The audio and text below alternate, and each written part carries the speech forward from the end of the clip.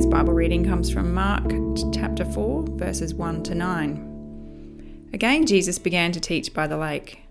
The crowd that gathered around him was so large that he got into a boat and sat in it out on the lake, while all the people were along the shore at the water's edge. He taught them many things by parables, and in his teaching said, "Listen, a farmer went out to sow his seed, and as he scattered the seed, some fell along the path, and the birds came up and ate it up. Some fell on rocky places where it did not have much soil. It sprang up quickly because the soil was shallow. But when the sun came up, the plants were scorched, and they withered because they had no root. Other seed fell amongst the thorns, which grew up and choked the plants, so that they did not bear grain. Still other seed fell on good soil. It came up, grew, and produced a crop, some multiplying 30, some 60, some 100 times."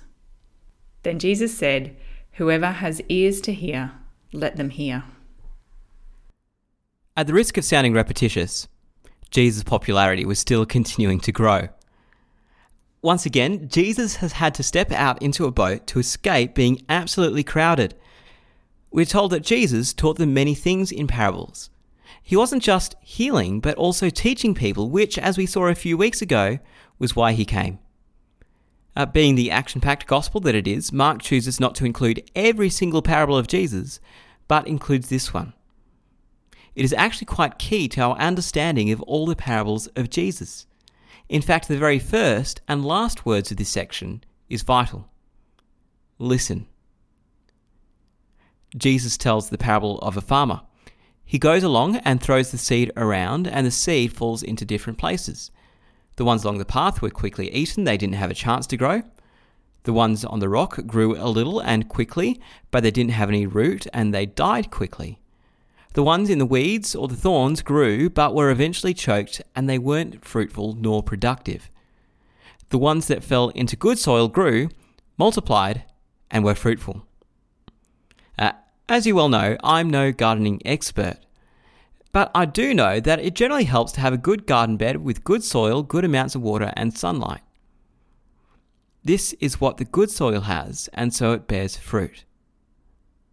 What does this mean for us? Again, the key is in verse 9.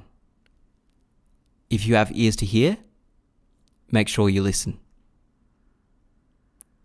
Lord God, thank you for your amazing generosity in making yourself known in Jesus.